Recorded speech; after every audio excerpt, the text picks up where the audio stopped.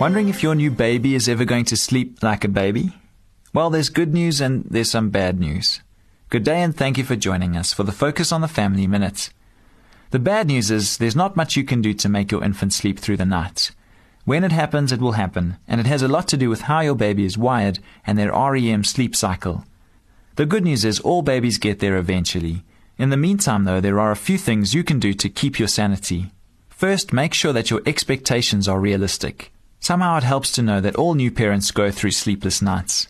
Second, develop a regular bedtime routine, like feeding, bathing, and then singing to them just before laying them down for the night.